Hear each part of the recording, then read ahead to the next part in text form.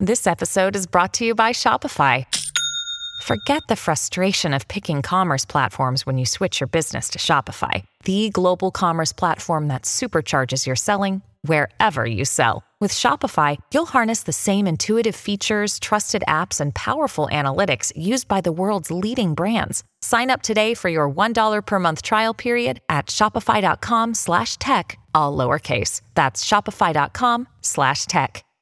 Let me tell you about our sponsor. Spotlight sponsor is American Financing. American Financing urges you, as do I, that you take 10 minutes today or tomorrow and you call and find out if they can save you a buttload of money. Is that their official terminology? That is. That's a buttload of money? That's what they sent to me. They said, really? Please, Glenn, buttloads of money are available. I don't think that's what they're saying. I just did read my email. Are you a doctor? I'm not a doctor. Okay, thank you. I did just do business with American Financing, and at no point did they use the term buttload. Did you save a buttload? I did save a buttload, but they did not use the term buttload. Well, I'm just saying, you can call it whatever you want. Hey, lower interest rates or save a buttload of money means the same thing. I want you to call them today. If you are paying 4% or more on your mortgage, you're going to save a lot of money. It's American Financing at 800-906-2440, 800-906-2440, or go to AmericanFinancing.net. They work for you, not the banks. AmericanFinancing.net. All right, we have a massive breaking story that we are going to break. It's up on theblaze.com right now. It's an exclusive story. Of course it is. Will it be picked up or anybody do anything about it? Nah. But while we have a voice, we're going to scream from the mountaintops the truth. Next.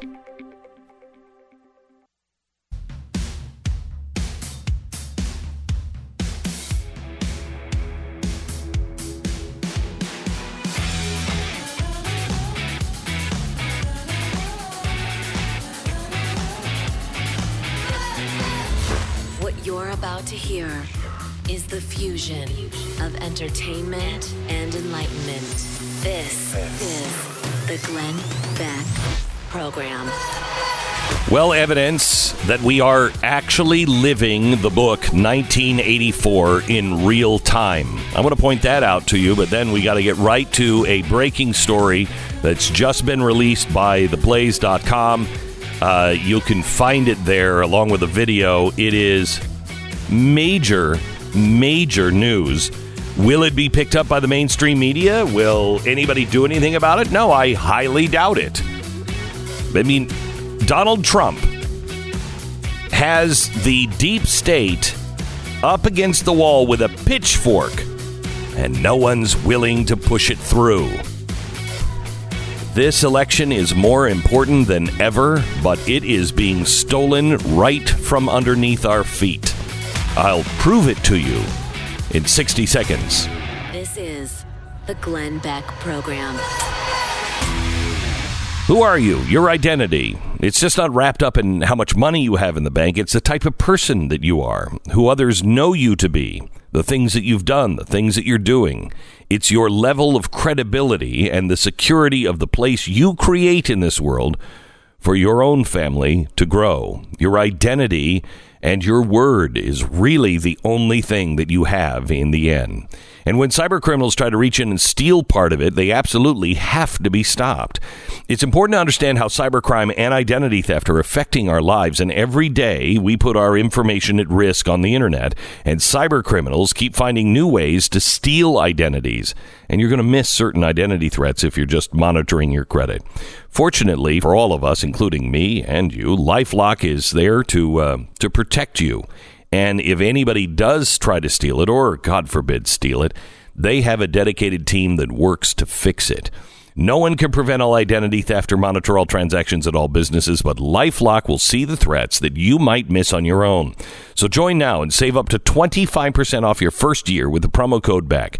Call 800-LifeLock, 1-800-LifeLock, or head to LifeLock.com. Use the promo code BECK for 25% off. It's LifeLock.com. Let me go. You know what? Let me go to a citizen's brief. Can we do that, Sarah? Attention. You are about to be addressed by the Ministry of Truth. This is your citizen brief. So this is actually your citizen's brief here, showing you that we are actually living in 1984. I don't know if you saw this or you or your friends realize the danger that of something that happened yesterday. The term sexual preference was changed in the dictionary yesterday. Merriam-Webster changed it in real time. The term allegedly now implies that a person, or apparently applies to those who think that people can choose who they are sexually or romantically attracted to. Stu, can you help me out? Because I thought everything is a choice that you can make at any time. You could choose to be a butterfly. That is what I was told, but that was last week. I think 2 weeks ago was the opposite. So just hours after Supreme Court nominee Amy Coney Barrett used the term sexual preference during her Senate Judiciary Committee hearing, longtime American dictionary company Merriam-Webster officially deemed the phrase offensive. It was not offensive when she said it. If you look at the screenshots of Merriam-Webster's dictionary before she said it, incredible, there was no reference to being offensive. But as soon as the Democrats started dogpiling on her, Merriam-Webster changed the meaning and the definition of the word in real time and described it as offensive and outdated. This is 1984. 1984. Now, let me give you another story. How the press, how those who control our culture, those who control the information flow, how they are covering for the corruption that is going on. And no, I'm not talking yet about the Joe Biden story yesterday. Social media is now changing the rules so they can stop people from talking about actual stories. You remember that Donald Trump was peeing over every hooker in the world 4 years ago. Remember that story? Oh, yeah. They had to rush to judgment on that one. Look at what he did in Moscow. We now know all of that was a concoction from the Hillary Clinton campaign and also greenlit by President Obama and Joe Biden in the Oval Office. We know it. We also have told you what was going on in Ukraine. Now more documents have come out, and the social media giants say you can't print any of that. Last night, I showed you what was happening just in the voter fraud. We were flagged for promoting it. We didn't even put any of the information. And you know what they had the balls to say? That the title of our show could be misleading without all of the information. Oh, so if I post the information, I'm damned. If I don't post the information, I'm damned. They redirected all of our posts and promotion to credible websites that were talking about how there is no fraud, there is no problem with the vote. I don't even know how they're going to cover or allow us to cover the breaking story that you probably will not find for long on Facebook or Twitter or anything else. But it is up right now at theblaze.com. Theblaze.com. Make that your home website, because you are not going to get these stories through social media very soon. You probably won't get this one. We have posted a video today. David Steinberg, who is going to be on with us here in just a second, he is the guy who has brought us the Ilhan Omar updates.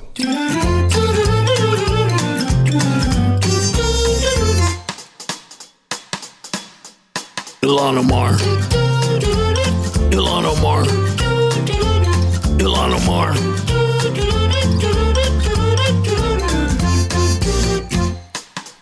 Here's the story from Blaze TV. A few thousand votes in swing state Minnesota may decide November's presidential election. In recent years, multiple Somali Americans living in Minneapolis-St. Paul have come forward to describe vote buying, ballot harvesting, and intimidation operations of a historic scope in the Democratic Party-controlled area. Some have brought evidence to the state and federal law enforcement, though little action, for some unknown reason, has not been taken. These whistleblowers explicitly named Representative Ilhan Omar, her campaign director, Ali Icey, and other Democratic Party members as being involved. This year, local political activist and Democratic Party member, I think you pronounce it Sacido Shea, ran for the Minneapolis City Council seat in Ward 6. She has a long political resume. Shea has been appointed to several state boards by Minnesota's governor. She has also served as the Minneapolis Democratic Party fundraising director. On July 6th, she released a 15-minute video of herself speaking in Somali. Well, because the press doesn't speak Somali, they didn't take any interest in it. She announced that she was not suspending her campaign, but she would no longer be campaigning door to door. She spoke in this 15-minute video about how upset she was by how many voters she encountered who expected her to pay $200 a vote.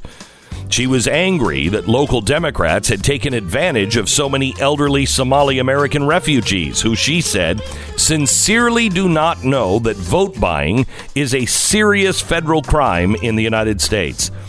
She also specifically describes two incidences that she had witnessed. She added that anyone thinks that she's a snitch, quoting her, needs to understand that law enforcement and others already know, quote, end quote, that everyone involved could eventually get turned in by friends and family, presumably, if law enforcement finally shows up with evidence and leverage.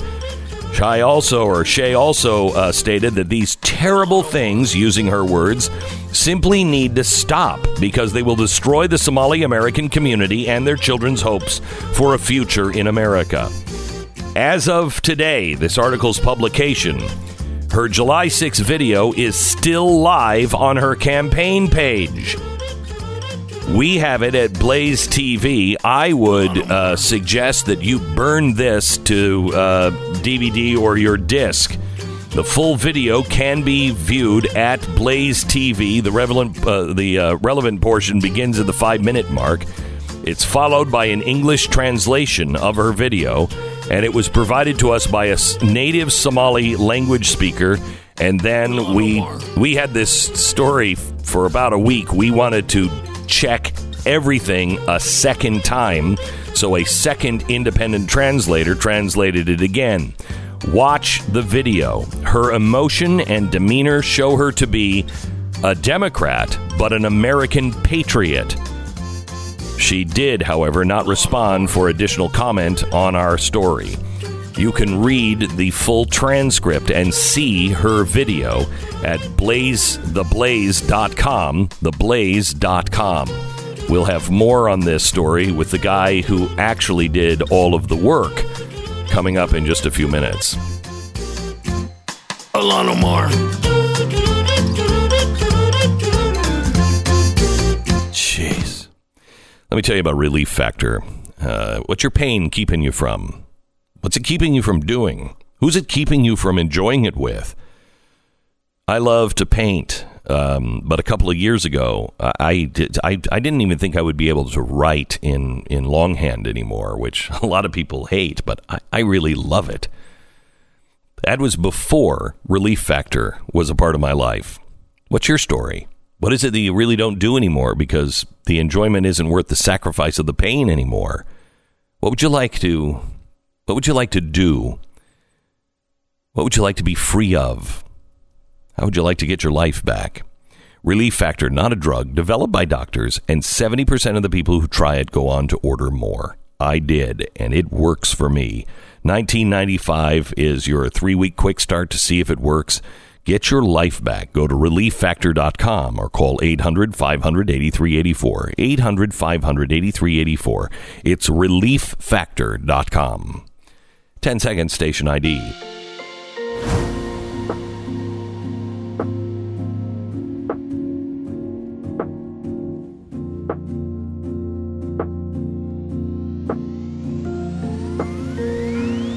David Steinberg is coming up in just a second, and the editor of the New York Post to talk about what Twitter and Facebook did to them yesterday when they printed a story about Hunter and Joe Biden. Gang, if we lose the Senate and the White House, we are toast. Absolute toast.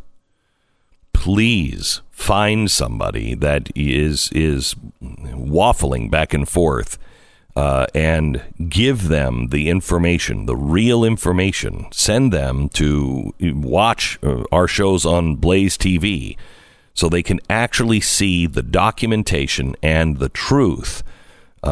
Wake them up if you can. Don't waste time on people that are just dead set in their point of view. You got to approach people who still have an open mind and are wondering what's going on. Help them understand and then bring them to a polling place.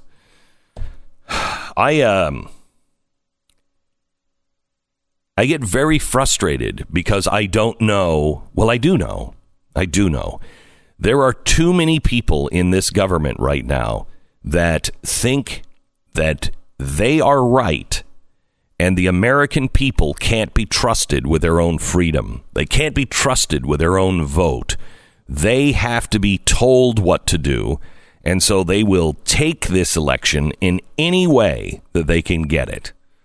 This goes against everything America has always stood for. America established, the people established a government to protect the rights. That's their number one job. And are they protecting the rights of you for your voice to be heard? You know, there's this great movie by Frank Capra called I Am John Doe. And it could have been written today. They panned it back during the FDR administration because the press was the same. But there's a speech. There's a speech in the middle of it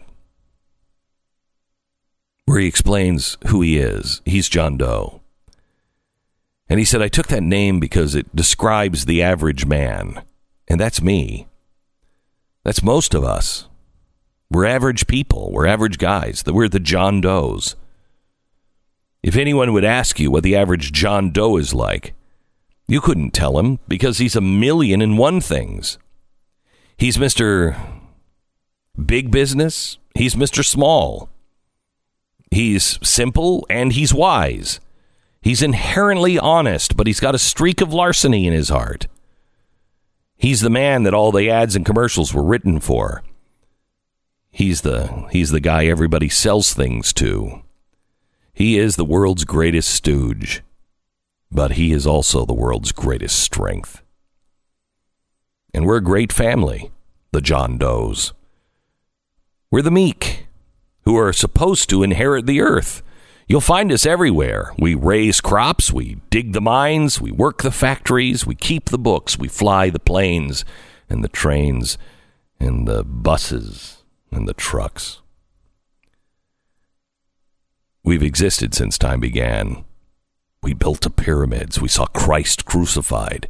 We pulled the oars for Roman emperors. We sailed the boats for Columbus. We retreated from Moscow with Napoleon and froze with Washington at Valley Forge. We have been there dodging left hooks since before history began to walk. And in our struggle for freedom, we've hit the canvas over and over again. But we always got back up because we're the people and we're tough. They started a lot of talk about free people going soft, that we can't take it. It's just not true. A free people can beat the world at anything from war to tiddlywinks if we all come together and pull in the same direction. There's so many people now asking, what can I do? I'm just one person. I don't count. Well, you're dead wrong. People like you have always counted in the long run. The character of a country is the sum total of the character of its individual people, the little punks, the ones that feel alone. But we all have to get in there and pitch. We can't win a ball game unless we have teamwork. And that's where every John Doe comes in. It's up to him to get together with another teammate and your teammates. Your teammate is the guy next door, your neighbor, and he's just as important as you are. You're going to need him, and he's going to need you. So look him up. If he's sick, call on him. If he's hungry, feed him. If he's out of a job, help him find one. To too many, your neighbor is a stranger. A guy with a barking dog and a high fence around him. You can't be a stranger to any guy that's on your team. So tear down the fence that separates you. Walk around it. Tear down that fence and you'll tear down a lot of hatred and prejudice. Tear down the fences in the country and you'll have teamwork. Get to know each other. Talk to each other. It's what they don't want you to do. Yes, the meek will only inherit the earth when the John Does start loving their neighbors. And you better start right now. Don't wait until the game is called on account of darkness. Wake up, John Doe, because you're the hope of the world. If you've never seen that movie by Frank Capra, it's much better, much more relevant today than even It's a Wonderful Life. And that's why they hated Frank Capra. That's why they buried most of his movies, because it speaks right directly to the soul of America. It's Meet John Doe. Back in a minute.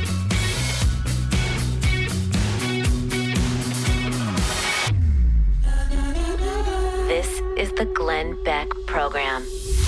Norton is the name we've all trusted for years when it came to cybersecurity, and they're earning that trust more today than any other time because cybercrime is continuing to spike through the year 2020, and why wouldn't it? We get everything else in spades this year, and it's going to be worse next year. But the company that has your back is Norton. They've introduced Norton 360. It's a toolbox full of all the things you need to protect yourself and the family against cyber criminals and all the stuff they like to get up to with your data. On top of the real-time protection tools that keep your personal information safe when you're on Wi-Fi, including a VPN with bank-grade encryption, Norton 360 offers a safe cam, which will notify you if somebody has hacked into your systems attempting to activate your webcam. And when it comes to Wi-Fi security, Norton 360 has you covered. Make the right choice today. Get Norton 360. Nobody can prevent all cybercrime, but Norton 360 is a powerful toolbox for your cyber safety. Get up to 50% off your first year with the annual subscription at norton.com/Beck. It's norton.com/Beck. Save 50% now. If you missed the election hijacking special last night, you can still get it. Save Our Election is the code for $20 off at blazetv.com.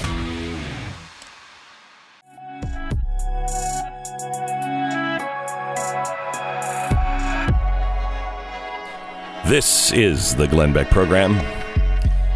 We have David Steinberg on with us. He's the investigative reporter who has dedicated the last few years of his life to Ilhan Omar and the now story that has just been posted at theblaze.com about the Minnesota Democratic candidate that is alleging outright vote buying by Minnesota Democrats. And she says it's worse than Somalia. And she is from Somalia. Welcome to the program, David. How are you? Glenn, thanks for having me on. You bet. Thank you for your hard work and your great story on the Blaze. David, tell me the story again in a nutshell. I just went over it, but tell me your version of the story here on what happened. Well, the big thing going on here is that this isn't an edited, this isn't a sting operation. This woman is a Democrat. She was running for city council in Minneapolis. And again, this is the city council, which recently voted to defund the police. She is a defund the police supporter. So this is a very progressive left-wing Democrat. She's running for that seat. On July 6th, she gets on to Facebook Live. She speaks only in Somali. She's very upset. She talks for 15 minutes. She says, I'm announcing that I am no longer going to go door-to-door campaigning because she's so upset that everybody she meets says, my vote is $200. And apparently they're saying this because they were promised this by somebody else. So in this video, she says, you know what? If someone promised you $200, don't vote for me. Just go get your $200 and vote for them. I don't want any part of this. And then she describes two specific instances she witnessed while she was out campaigning. She says she met these 8 women, and they wanted to vote for her, and her campaign had sent a van to drive them to the poll. And this is perfectly legal, helping get people to the polls. She said there were 8 mostly elderly women. They all get there, and they're all waiting around for the driver, and they start to tell him, sort us out, sort us out. The driver says, I don't know what this means. So the driver calls her up. He asks her what it means. She says, I don't know what it means. Apparently, they were all promised $200 by somebody else, and they were expecting the $200. And so she tells the driver, take him back home. I don't want any part of this. She describes another situation where she met an older woman. She asked if the woman had voted, and she said, oh, yeah, sure, I voted already. She said, who'd you vote for? I don't know. And apparently, after a few more questions, the woman revealed that a Somali man came around, knocked on her door, and took her ballot. Now, this is apparently such a widespread situation that, as she says in this video, the elder Somalis in the community, a lot of them simply do not understand that buying votes is illegal in the United States. She says these are older refugees. Most of them have not been able to learn English. They came from a very poor background. They escaped a war. And since they've gotten to America, they have been exploited like this. They simply don't know. They think it's just how it's done. And so this woman, who I'm describing her as a patriot in the article, look, she wants to defund police. She's very radical left. I don't agree with her. But what she says in this article is, this is a country of laws. This is going to destroy our community. It has to stop now. You all know about it. We all know each other here. And you all know sooner or later, this is going to come down on us. And she's very upset that this is bringing a terror light on the Somali American community there. And to be honest, she's right. I mean, Trump has been very hard on the community, and he is in every rally. He discusses Omar. He discusses what's going on with Minnesota and the refugee community. And that reputation, there are a tremendous number of people in this community, they're all my sources, and they've had enough. They are intimidated. They want to join America. They don't want to live like this, and they feel like they have to keep their mouth shut. This woman had enough. She just got on Facebook Live, talked for 15 minutes in Somali. She said her name. She says, I know people are going to say I'm crazy, I'm a snitch. But she said, you know what? People know. They already know, and you're all going to get caught. And she's not a nobody. I mean, she is the former head of the fundraising for the Democratic Party in Minnesota, right. Is she not? Yeah, the DFL is the name of the Democratic Party in Minneapolis. She was the head of fundraising for the DFL office in Minneapolis. She has been selected for several state boards and commissions by the governor of Minnesota. This is not a newcomer who just decided to run and had no votes. This woman's been around. She's, it seems like at least 15 years of volunteering and campaigning and activism in the local Democratic Party. She knows everybody. And she just had enough. She was tired of people asking her for money, and she was tired of seeing the seniors get exploited. And she just posted this very upset video. I didn't edit it. You posted the whole video on the site. Mm-hmm. We posted the entire translation. We got 2 Somali translators, one person to translate, one person to check it over. And everything you see there is exactly what she said. And as of this moment, the video is still live. She posted this on July 6th. That won't be up there for very much longer. We do have all of this burned to disk, do we not? I'm sorry? We do have all this on the hard drive, don't we? Yes. Yeah, okay. What you have posted right now is stored on the Blaze. We did download it. We have archived everything, and it's not going anywhere. We did reach out to her for comments. It's been 2 days, and we have not heard back from her. But, again, if we do hear from her, the first message is, of course, this is incredibly brave. We think she's a patriot. We're glad she did this. And she wouldn't be necessarily a friend of the Blaze. She probably, I mean, she is a progressive Democrat. Absolutely. Again, if you look at her campaign page, she was certainly on board with defunding the police. She said disfund, dismantle, rebuild was her motto on that. Absolutely, I don't expect she would be a fan of anything we post. But again, my point of view on this, again, who do you think my sources have been for 2 years? Somali refugees, Muslim refugees in the community, which is about 80% Democrat to begin with. But they're scared, they're intimidated, they've had enough, they want to be So how do you mean, David, how do you mean they've been intimidated? Who's intimidating them? Oh, the elder voters. People come around collecting ballots, and they simply think they have to give them the ballot because this is how it went in Somalia, as she describes it. She says, we have all these other problems in our community, and now you can add corruption of seniors to that list. There's everything that you have put in this article has been verified and re-verified. And you can see it with your own eyes. You can read the text. Again, somebody translated. Then we went back and we had somebody else independently translate to make sure that it was all exactly what we say it is and get her words exactly right. And so all of this is all buttoned up.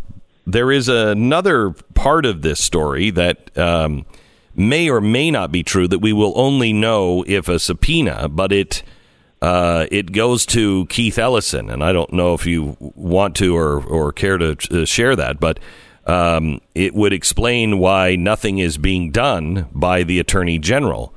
Sure. You want to share that? I'm happy to share that. Look, the election is coming in 2 weeks, and if we have several thousand votes purchased in a swing state, look, Minneapolis could be decided by a couple thousand votes, and Minnesota, the state, the presidential election might be decided by Minnesota. So somebody's got to look into this now. So what I've heard is that Saido Shai is her name. After she posted this video on July 6th, she received a text from Keith Ellison with 2 words, "Shut up." Now, apparently, people were trying to get her, after she explained this to people, they were trying to get her to show the phone and to just see the evidence of what happened. And she walked away and left. She was not willing to share that. But yes, that is the story circulating, is that after she posted this, she gets a text from Keith Ellison, "Shut up." David, you told me a few months ago that you had confidence because you knew the FBI, DOJ was looking into this, and not this particular thing, but Ilhan Omar and all of the corruption that was happening there with Keith Ellison, et cetera, et cetera. Now we have this. Why hasn't anything been done? Is it just deep state, all part of it? All I can say is that it's been almost a year. I think 11 months since there was initially a meeting set up with the Minnesota DOJ and the FBI to speak with some witnesses and to receive information. Some of it has been published, some of it not. And I do know that the FBI then brought on an agent from ICE and also an agent from the Department of Education, Inspector General's office, because Ilhan Omar's marriage fraud it absolutely appears to be part of it was immigration fraud, part of it was student loan fraud. After she got married, both she and her husband attended North Dakota State University for 2 years. The marriage essentially started 2 months before school, and they separated 2 months after she gets her degree. And they certainly would have received, being married, they would have received a much better student loan deal. So it was also sent to the Department of Education. David, I want to just consider something I just remembered in talking to you. I remember back in the day, this is probably 2010, of hearing how out of control the State Department was in settling all of these Somali refugees in one place, that it was unusual, and that they had just set up a whole Somali community. And they picked Minnesota, and the people involved at the time said, I don't know why this is happening, why it's in Minnesota. And they just picked it and picked this whole community up and planted it in Somalia. Now, with everything we know about the State Department, I would wonder if there's any if they knew exactly what they were building there. Well, look, if you head back to I believe the Bush administration was when this first began. They started to do DNA testing on the scene in West Africa among the applicants, and they completely shut off the Somali refugee program when up to, I believe the number was 83% of tests proved that families were not actually related to each other. Now, again, I'm not here to criticize people fleeing the worst civil war. Yeah. I'm not here to criticize. I'm saying what they did was they brought people to this country who could never assimilate because they came here under illegal circumstances. So what you have in Minneapolis is you have a community that was destined to fail, destined to be run by strong arm, people like Ilhan Omar's campaign, because it's lawless. Nobody wants to snitch. Everybody has a secret. And that's what happened. And this woman is she's tired of it. She says it's worse than Somalia. It's lawless. We have certainly heard of people afraid to speak, not because of the bad actors in the Somali community, but because everybody has relatives back home in Somalia, and they know who has power back there. For example, Ilhan Omar's family is the most powerful family in Puntland, which is the northern republic. Somalia is essentially split into three loosely combined nations at the moment, unstable. The north part, Puntland, Garot, I believe is the capital. She is the most powerful family in the city over there. David, yes. Thank you so much for this. Please keep us up to speed on it. There is an exclusive article now on theblaze.com front page. Read it. Share it with as many people as you can while you can. David Steinberg, thank you very much. I want to talk to you about your dog's health right now and happiness. A good dog owner loves their dogs, just loves them. I love Uno and will give him everything he or she really needs. Kibble dry food. I mean, there's almost no nutritional value in that.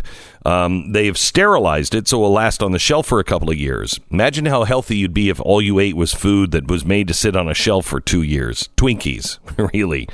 Rough Greens is not a dog food, but it's a live supplement to put on the food, and the dogs just love it. And you'll see a change in your dog. Just find out if they'll eat it first. Every dog that we have ever talked to, any owner, they're like, oh my gosh, my dog thinks it's like crack cocaine. They love it. But just see if they'll eat it first with a Jumpstart bag of 14 days, and then go on and order a month, 2 months, 3 months. You're going to start seeing real deep changes in your dog, all for the good. It's roughgreens.com/Beck. Go there now, roughgreens.com/Beck. You're listening to Glenn Beck. This is the Glenn Beck program. There is major 1984 editing going on with Twitter and Facebook, with the New York Post and the RNC and senators in the GOP. The GOP senators that are trying to get news out, all being censored and blocked by Twitter. It's Christmas has come early. We're still a couple of weeks away from the election, and it's here. More on this next. This is the Glenn Beck program. First, let me tell you about Omaha Steaks, our sponsor. Oh, man, I love when they're sponsoring the show because I can talk to you about great meat. Something Stu knows an awful lot about. I know Omaha Steaks are very good. Everyone speaks very highly of them. You even remember? I do remember. I remember having Omaha Steaks years ago. So good. You can cut them with a fork.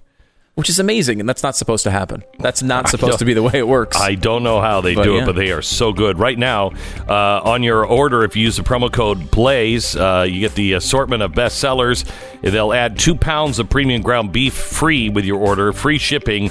Do it right now. Just find them at omahasteaks.com. Enter BLAZE in the search bar for the exclusive offers. Not available anywhere else. And don't forget, when you order today, Omaha Steaks will add the 2 pounds of premium ground beef for free, plus free shipping.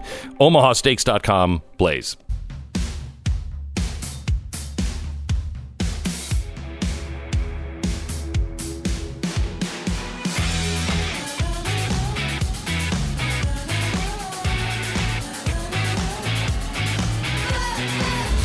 What you're about to hear is the fusion of entertainment and enlightenment.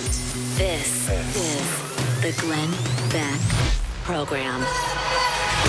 So one of the editors of the Washington Post, excuse me, New York Post for calling you that, the New York Post is going to be joining us here in just a few minutes. They did a story yesterday on this computer hard drive that had been delivered to Rudy Giuliani and to the New York Post.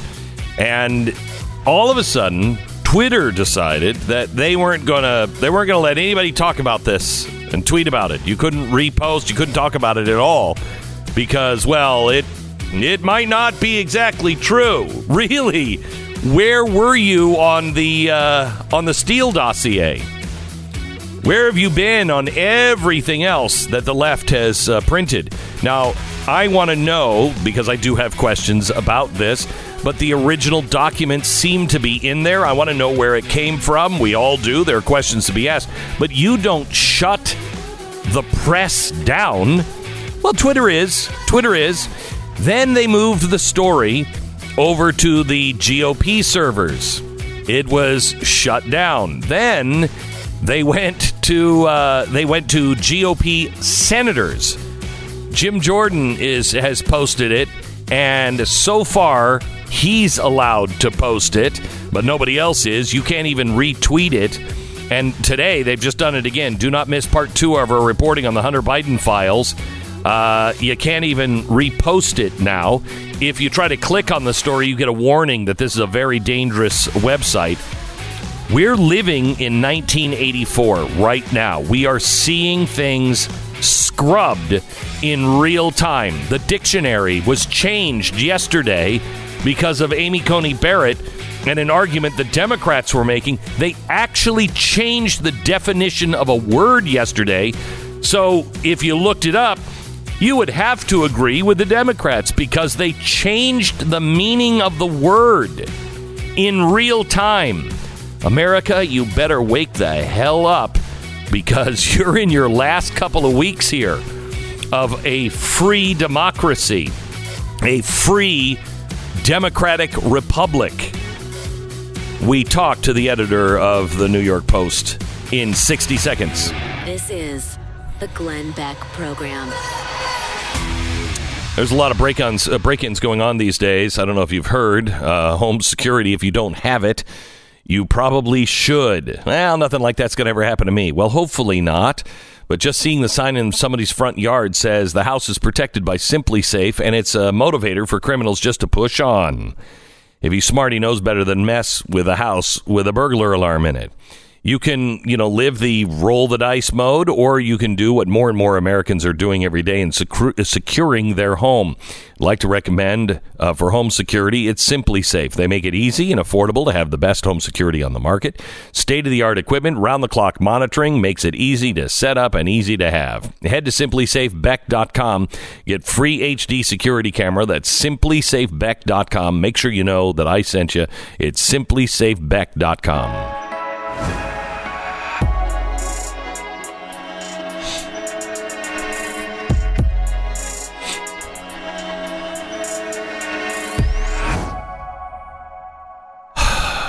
Let me go to Sohrab Ahmari. He is the op-ed editor for the New York Post, author of The Unbroken Thread, and he has been witnessing and a part of this in real time on what is going on. Sohrab, welcome. Glenn, thanks for having me. So tell me, first of all, quickly, and we'll get back to it maybe later, quickly tell me the Joe Biden story that was posted yesterday. So this was really a Hunter and Joe Biden story. You'll remember that Joe Biden has repeatedly and emphatically denied that there was nothing untoward going on between his family, his dynasty, and Ukraine, while Mr. Biden was vice president and the second most powerful man on earth, playing an outsized role in the destiny of that embattled Eastern European nation. He's denied it. But the New York Post, my colleagues, I'm not the reporter on this. I can't take any of the credit for it. I'm just our op-ed editor. But our reporters got hold of the contents of a hard drive that appeared to belong to Hunter Biden, and they include emails showing that the firm called Burisma, it's a shady Ukrainian energy firm that had Hunter on its board of directors, paying him at least $50,000 a month. Nice work if you can get it. Mm-hmm. That they had asked him to arrange a meeting with his father. And so it becomes clear why our illustrious vice presidential son, who, otherwise has no special expertise in Eastern European energy markets and oil and gas matters, was being paid $50,000 a month. I mean, it was obvious all along, right? Why would Burisma pay Hunter Biden $50,000 a month? Mm-hmm. But now we get it. It's influence peddling. And so in addition to other things that just corroborate that, this is the real material, I mean, it also that among the cache of materials are all sorts of personal photos, including photos of Hunter with like a crack pipe in his mouth, smoking, and sort of debauched stuff. But the important thing is that we were very clear from the beginning about how we got hold of this material. It was reported deeply, fairly, meticulously, and it was based on much more solid sourcing than mountains of stories published in center-left outlets over the past 4 years that collapsed and were based on unnamed sources telling the reporter, and none of those got censored by the major social media platforms the way this story is. And this story, I mean, it's either a very good fraud or it is the truth. And the reason why I say a very good fraud is it confirms all of these threads that most people aren't even covering. It covers all of the threads and all of the players that, if you've really been doing your homework, if you really know the story of Burisma, et cetera, it all fits. It all fits. Yeah, I mean, Glenn, there is something very delicious about this because we've, spent the past 4 years talking about collusion that never materialized. The special counsel, again, in his report, Robert Mueller, definitively ruled out there having been any collusion between Team Trump and the Kremlin, right, or any Russian assets or elements. Definitively ruled out. Then at the end of this tail end of his 4 years, it's almost like some sort of Greek tragedy or comedy. You find a cache of material that confirms that there was influence peddling, certainly with foreign entities, when Joe Biden was vice president with his clan. So yesterday they came out and said Joe Biden, because in this information it shows that Hunter Biden asked for a meeting with the Burisma officials and Joe Biden in Washington. And Joe Biden said, well, there's nothing on the official schedule. However, there's a hole in his schedule exactly where that meeting was supposed to take place. Mm-hmm. And also the January 5th meeting that we know now because of handwritten notes he was a part of with President Obama that went against what the FBI was saying. We know that happened, and that's not on his schedule. So what does "it's not on my schedule" even mean? So, Glenn, if I may, I just want to rehearse the denial that the Biden camp put forward yesterday. Okay. And go through it. It has three elements, and it's very amusing if you think about it. So the first element says a bipartisan committee found that, Joe Biden had done nothing wrong in Ukraine. Concluded that. That's a non sequitur. We have new evidence. So it does whatever the various congressional bodies found. Fine, that's very nice, but we have new evidence. That's we have the smoking gun or the smoking crack pipe, if you will. Mm-hmm. So that I can rule that. The second one was the Post did not tell us that Rudy Giuliani was involved in obtaining this underlying material. Okay, but plenty of newspapers don't go around saying who their sources are. So that, again, is a non sequitur.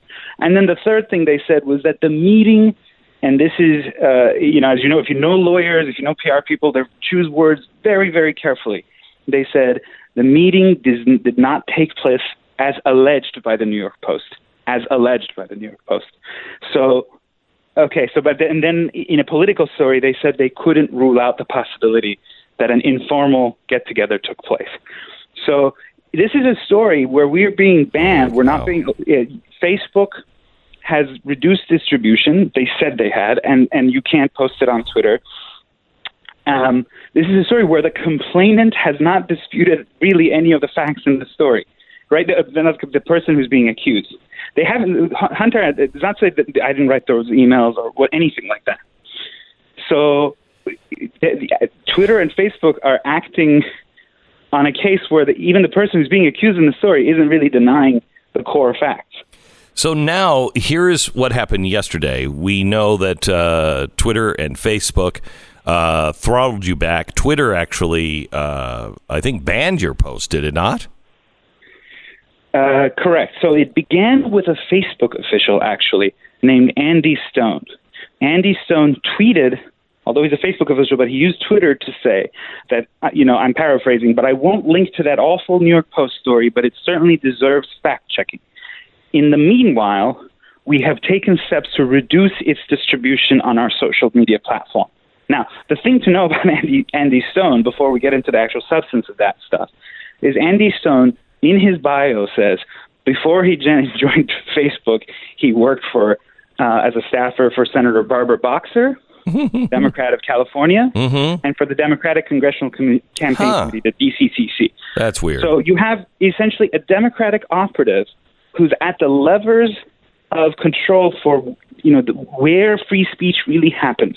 Right? We have a First Amendment where I can go I live in Manhattan. I can go on a street corner and sort of bang drums and be like, Hunter was corrupt. But that's not where speech really happens in our day and age.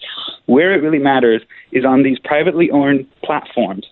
That's where free speech either lives or dies. And the person who controls the levers is an openly Democratic operative, proudly says he works for Senator Boxer and used to work for the DCCC, and is reducing distribution. And then a couple hours later, I think I tried to post a story, and I noticed I got an error message from Twitter saying, we've determined that this story is harmful alongside our partners, and so we're not going to let you post it. So here's what you get today. Today, when you get the post of, hey, make sure you read our follow-up, you're not going to get it because they're not circulating it. But I tried to click through on the story, and it says, warning, this link may be unsafe. The link you're trying to access has been identified by Twitter or our partners as being potentially spammy or unsafe in accordance with Twitter's URL policy. This link could fall into any of the below categories: malicious links that could steal personal identification or harm electronic devices, spammy links that mislead people or disrupt their experience, violent or misleading content that could lead to real-world harm, or certain categories of content that, if posted directly on Twitter, are a violation of the Twitter rules. Back to the previous page, or ignore this warning and continue. That is so damaging to not only your traffic, but also your reputation, that I think there's a lawsuit to be had in that. Well, I will leave that to our legal team. But what I will say is that we are talking about America's oldest continuously published newspaper that was founded by one of our founding fathers, Alexander Hamilton. And I get goosebumps when I say that about the Post. And so, this is not some sketchy website where they can do this to without consequence. This is an old newspaper, a beloved newspaper in New York City, a paper that's a local paper, but also has a national and global voice and imprint. And, the closest thing to an argument I saw from a Twitter safety thread they had put up, they said, this includes, information that was, unauthorized for release. Well, my Twitter friends, let me tell you about the Pentagon Papers. Let me tell you about the Trump tax story. All of journalism is practically built on disclosing things that people don't want disclosed. That's the line of work that you and I are in, Glenn. So, what does that mean? More in just a second. Stand by. The op-ed editor of the New York Post continues with us here in just a second. First, Car Shield. When it comes to cars repair after the warranty has expired, there's a bright light at the end of the tunnel, and it's called Car Shield. It has become the most trusted name when it comes to car repairs, and they're up there and with you when your number comes up and the old check engine light pops on. Peace of mind can be found with Car Shield, and I know because I have a couple of old trucks that ran out of warranty, and man, geez, when these things, you used to be able to drive a car until the doors fell off. You can't do that anymore because it's all electronic and those chips go bad, and you're paying thousands of dollars, and usually it's like, you know what, it's just not worth it. And then you have to buy a new one. I don't want to do that. I want to drive my truck till the doors fall off of it. Well, I can now because of Car Shield. Don't dread car repairs. With CarShield, have peace of mind. Get coverage today and see why CarShield cars go further. It's 800-665-2157. Mention the promo code Beck or visit carshield.com. Use the promo code Beck. Save 10%. That's carshield.com. Promo code Beck. A deductible may apply. 10 seconds. Station ID.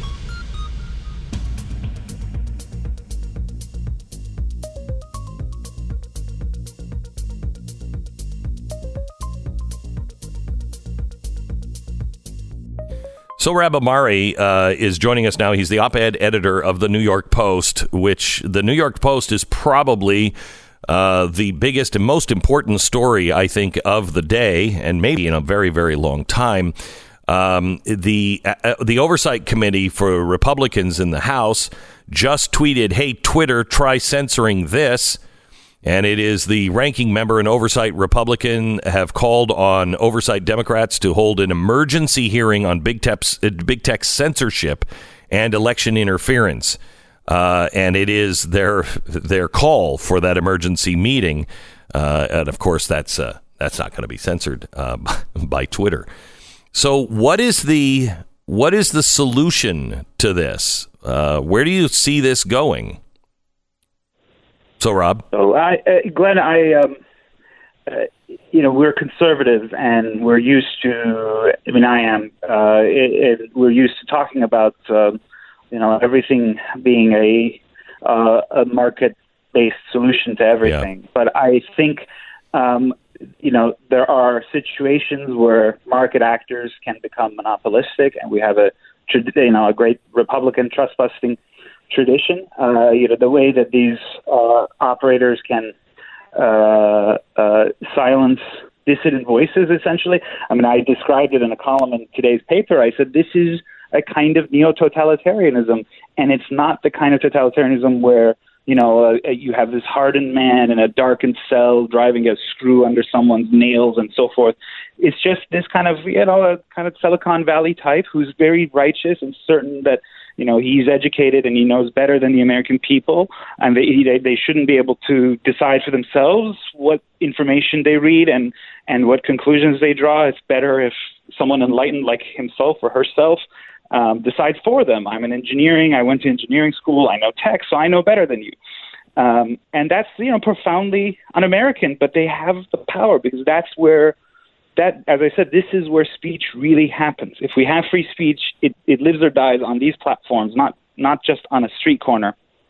And so I believe there has to be reform of, the law governing a lot of these platforms. It's called Section 230, and it's all very complex. But the bottom line is, look, if we at the New York Post publish libelous material against someone, we can be held liable in court for publishing libel. If you broadcast libel, you can be. Mm-hmm. But this law in the 90s created a kind of carve-out that said, platforms that are these neutral platforms can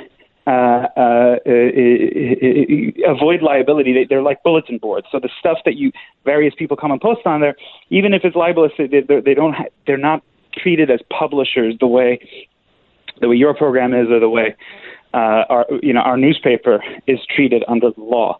And they're specifically allowed to censor prurient content, right? But the whole philosophy behind Section 230 was that they would act like neutral arbiters other than these kind of specific categories of pornography and so forth. But, now they're not. They're really acting like publishers. Twitter has a kind of worldview of its own. Like right now, if you go on Twitter, there's a kind of the first page that opens up says discover or search. I can't remember. And it kind of presents what Twitter's own editors think are interesting stories. And today's is, guess what? The Washington Post confirmed that Joe Biden did not push that troublesome prosecutor to be fired. Literally says that. There is video of Joe Biden saying, sorry, I get angry about this stuff because it's such gaslighting. There is video of Joe Biden saying, I pushed that guy out. I threatened the Ukrainian saying, if he's not fired by the time I'm gone, you're screwed. So hang on just a second. I want to continue the conversation because I get mind-blowing angry about it as well because of the gaslight, because of the out-and-out lies of the press right now. More in just a second. This is the Glenn Beck Program. The ultimate grilling experience awaits you when you go online and you shop for a RecTech. Now, it's not just the actual grilling part, which is amazing, really amazing. It's the community that you're going to suddenly find yourself a part of and you've never thought you'd be a part of. But it is such a great experience to grill and go out and smoke something on a RecTech.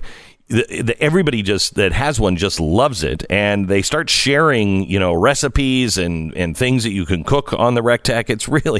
It's really cool. If you have not taken a look at a RecTech yet, you need to check it out. I want you to go to RecTech,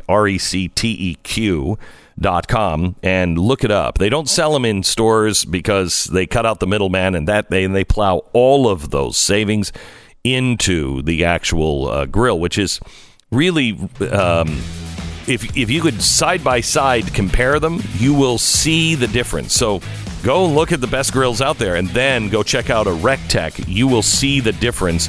Competitively priced. It's just the best built. RecTeq.com. RecTech.com. And you can go to blazetv.com/Glenn. Use the promo code SAVEOurElection. You'll get $20 off your subscription to Blaze TV.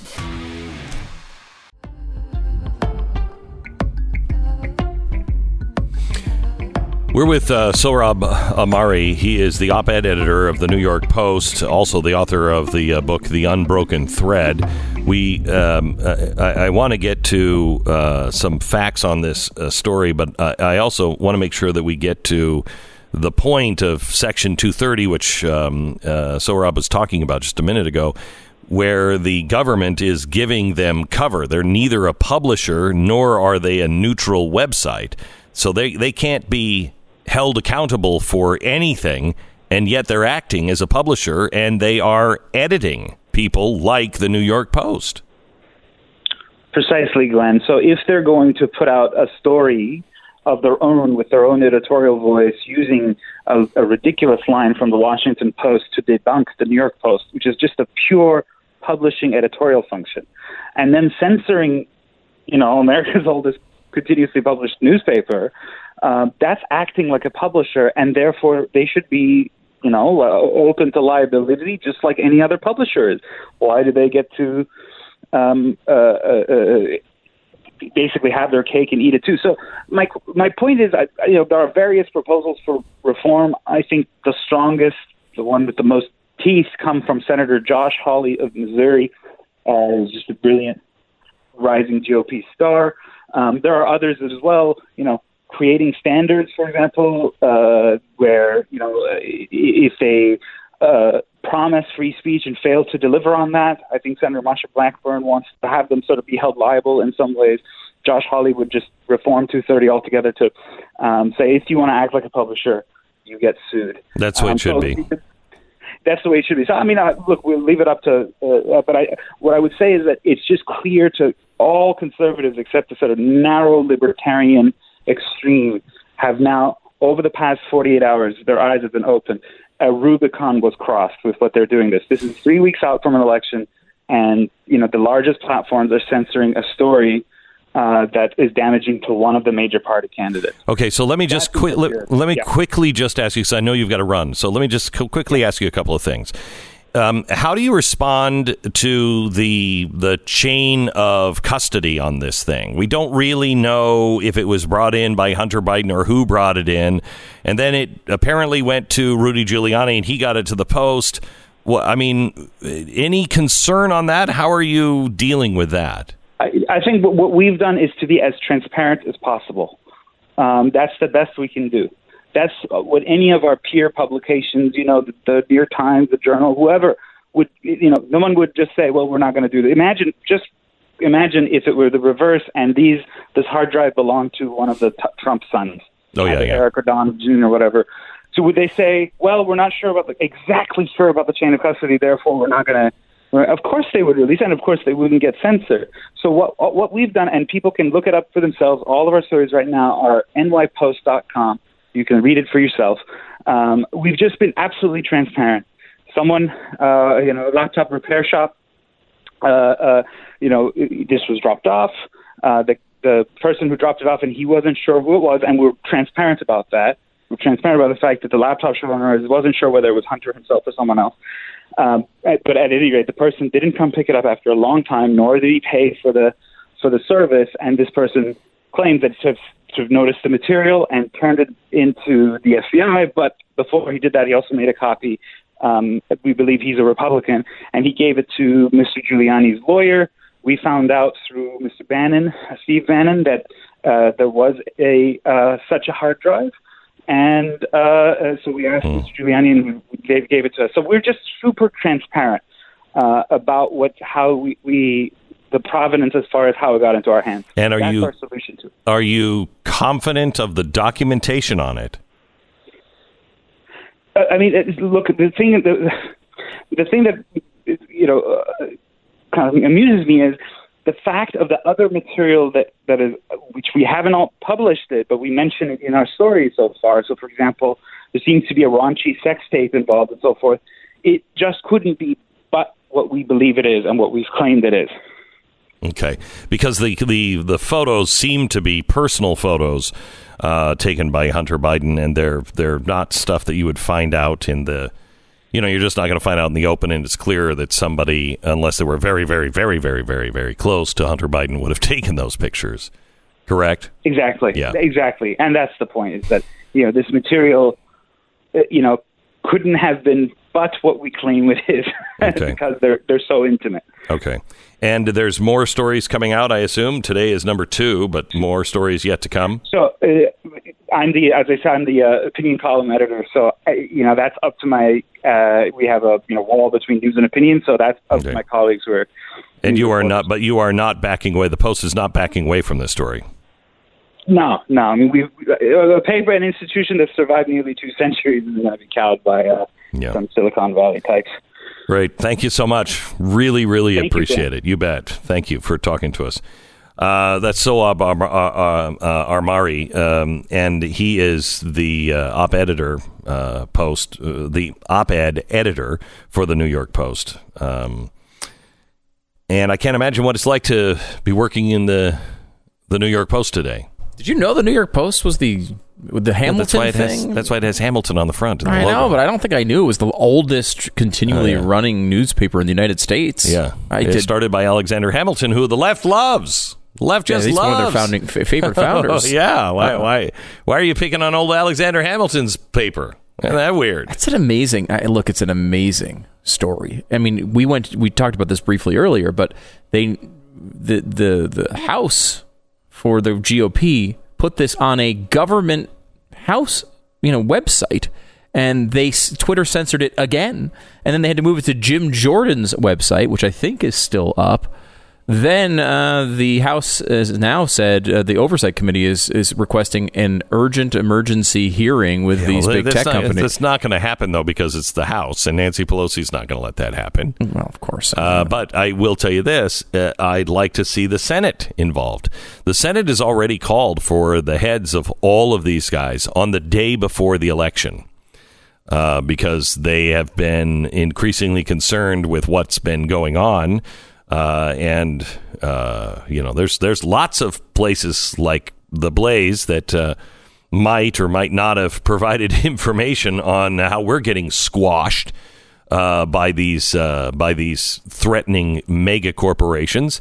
And I know that there's a lot of concern in the Senate, and they are bringing them to task on the day before the election.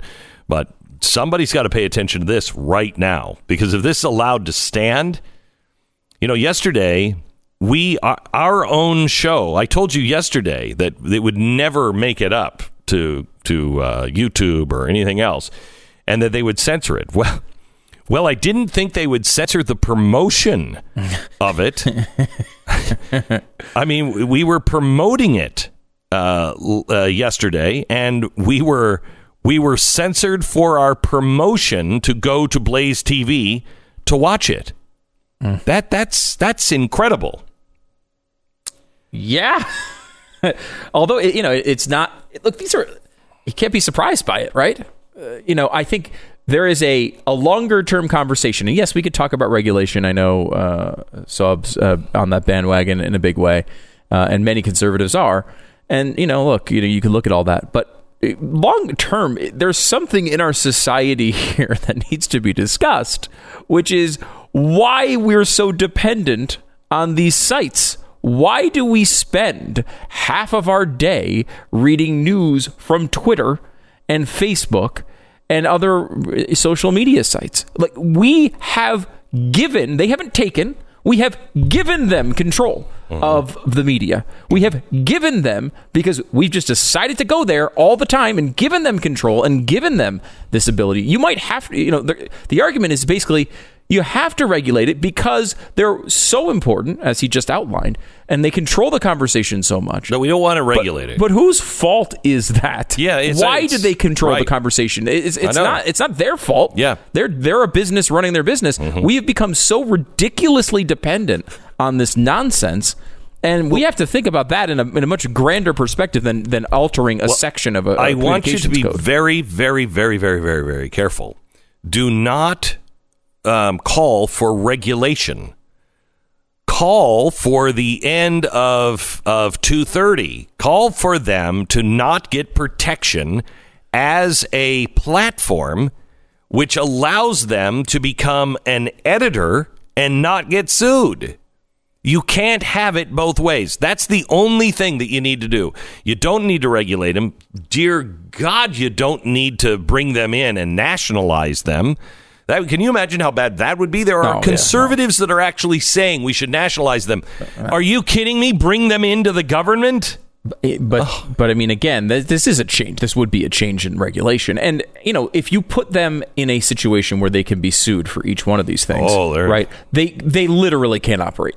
And believe me, that is my favorite end goal of this. I hope they all shut down. Yeah, here's the thing. But that's not the way to do it. They either have to put up with all of the litigation or never censor. And so that means that... And that's what it's supposed to be. And look, that's what I would advise if I were them. Never censor. Make the tools easy to get rid of Holocaust denial content. You should... why can't we have everybody have access to the algorithm? I don't want to see this. I don't want to see this. I don't want to see this. Yeah. Why is that? And they went down this road. They won't do that. How many years did VidAngel try to get that done to where you could buy a Hollywood movie and then you could say, I want all the sex scenes or all the swear words out. Oh, no. How dare you? That's art.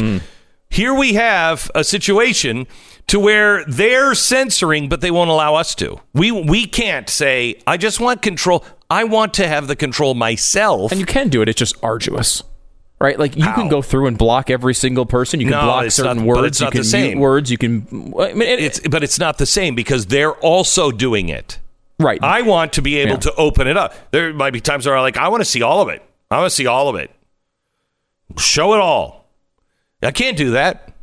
They won't let you do that. Yeah, I mean, you should be able... If I'm them, the only content I'm stepping in on are actual illegal things. Yes, absolutely. Outside of that, everything flies. But, and they went down this road a while ago where they came up with essentially, they were promoting block lists and mute lists where you could basically, like Glenn Beck, you could design one. Here are the 50 people you need to ignore. And people could just subscribe to your list. And I believe the feature is still active on Twitter. People could subscribe to your list, and it would just get rid of all these idiots that are saying things that you think are not appropriate, right? And people would easily be... That's available. They could easily do that. You could do that with certain words. You could do that with certain arguments. Yep. There are ways to do this that aren't censorship, where you're not taking things off the site or not allowing people to do things they want to do, but allow people to actually have a good, positive user experience, which, Twitter is a hellscape.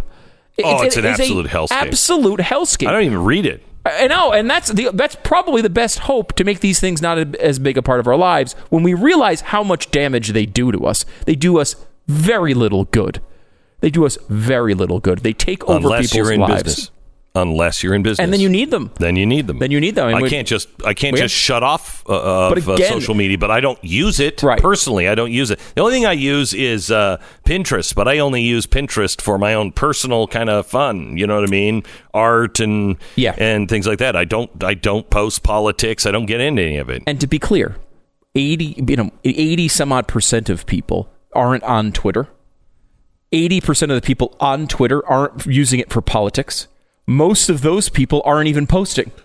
Like it's a little bit different than the way we think and describe it, and that's why I just remain on Friendster and MySpace.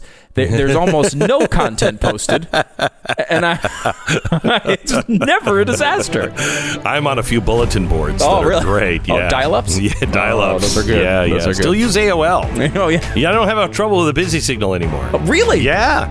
Right on. Right on.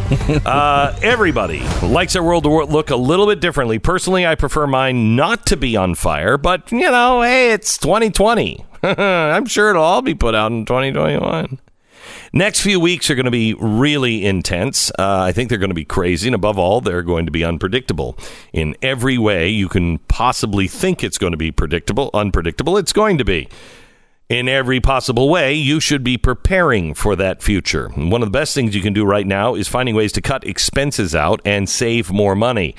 You don't know what's going to happen down the road. If you're a homeowner, please take a few minutes out of your time today and give American Financing a call. See if you can refinance your mortgage. You could easily see a reduction in your interest rate, and that could save you hundreds, if not $1,000 a month or more.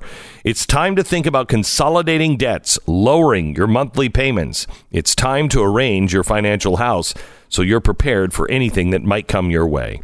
It's time to call American Financing. Call them now, AmericanFinancing.net at 800-906-2440, AmericanFinancing.net, 800-906-2440. American Financing, NMLS 182334, www.nmlsconsumeraccess.org.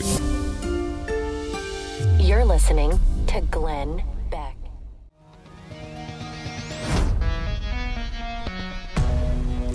Just got an email in from a congressman. I don't want to say his name, but feel free to call in. He said, I'm listening. Agree, 230 would help, but I'm not sure it's enough. A lot of other platforms fall under 230, and it doesn't stop them from being malicious and dishonest. Another alternative is to convince the president to move over to Parler, something I've tried to do and others have tried to do. If he were to do that, so would every Republican, then most Americans, including all of the media, that would at least allow us a platform that many people would follow without the stress of being censored or muted. Here's the problem with that. You don't want to have two platforms, one for half the country and one for the other half of the country. That's a problem we're all seeing. We're not seeing the same content. You may be right, and I'd like to talk to you further, Congressman, about what you are seeing and what you're thinking on this. But I like the way you're going, where you're not saying more regulation. You're saying just let's go someplace else. But how do we solve the idea of coming back together and uniting if we're both seeing completely different information? More in just a minute. Time for Glenn to eat. That's what time it is, everybody. This is the time every day when Glenn eats a Built Bar. I've already eaten my Built Bar. Okay. I've already eaten my Built Bar. What kind of do you have? That lemon cheesecake, almond cheesecake. It's really good. It's so good. Their flavor combinations You can order are amazing. all the different flavors. I have the mix box just because. You can design a box, right? You can customize it with any flavors you want. And I just needed to have the time to tell my wife, could you please just order all the chocolate chip mint? I mean, I every flavor I've had of the Built Bars are good. Mm-hmm. I'm a creature of habit. You like the same kind every day? Yeah. I like to have the variety. You can kind of pick anything you want, but I can see that. So they have 6 new flavors out, and you should try them all. And then when you find your favorites, load up. Mm-hmm. Load up. Yep. It's really, truly like having a candy bar, but it's really low calorie. It's low carb. It's a protein bar, has everything for it that is good for you. Make sure you load up. It's Built Bar. Save $10 off your first order right now at BuiltBar.com. That's BuiltBar.com. Use the promo code BECK and save. Delicious. BuiltBar.com.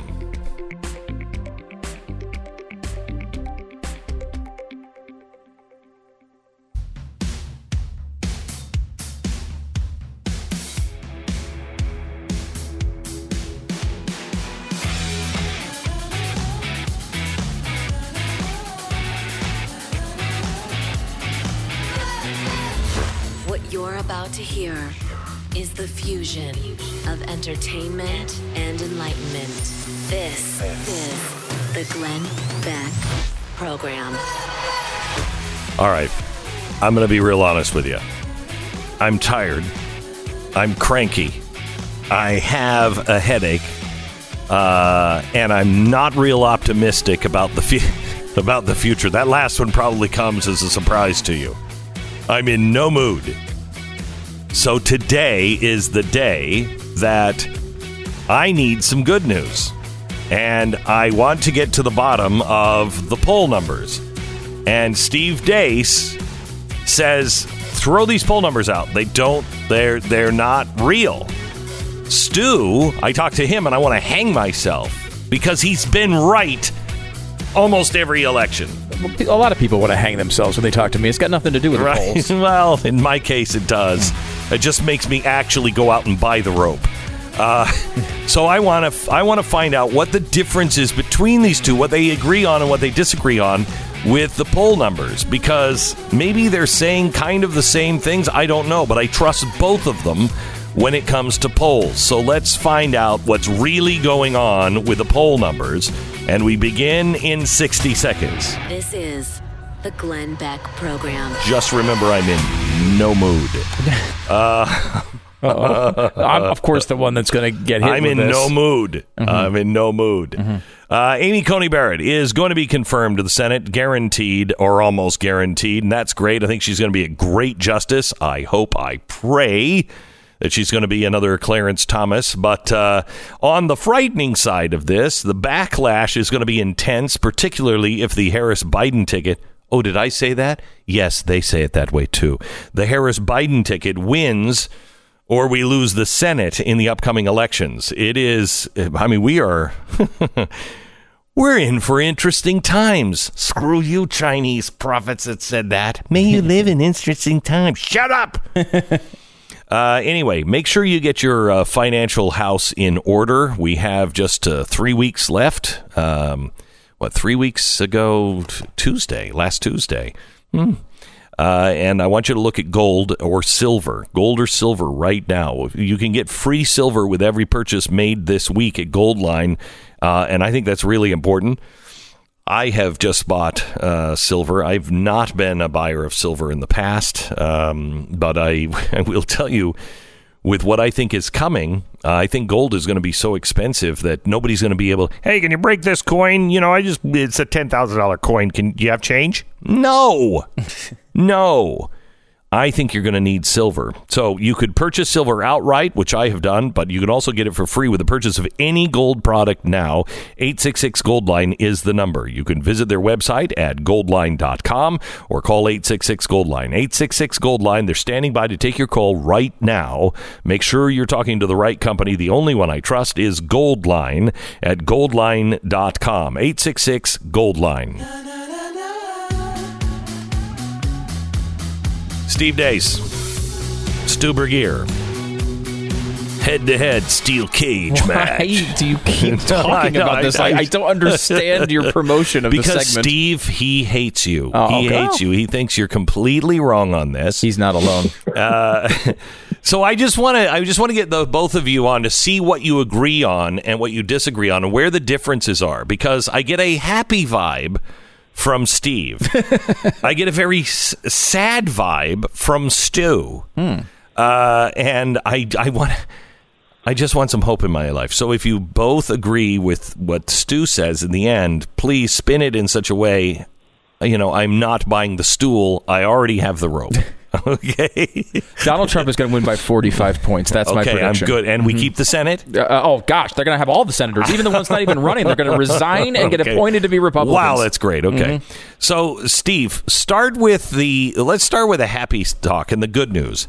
Tell me why we shouldn't believe the polls and which polls are accurate. I just goes to show you how weird this year is that I am now where America goes for optimism. I don't even know what to do with that. I know. I know the feeling.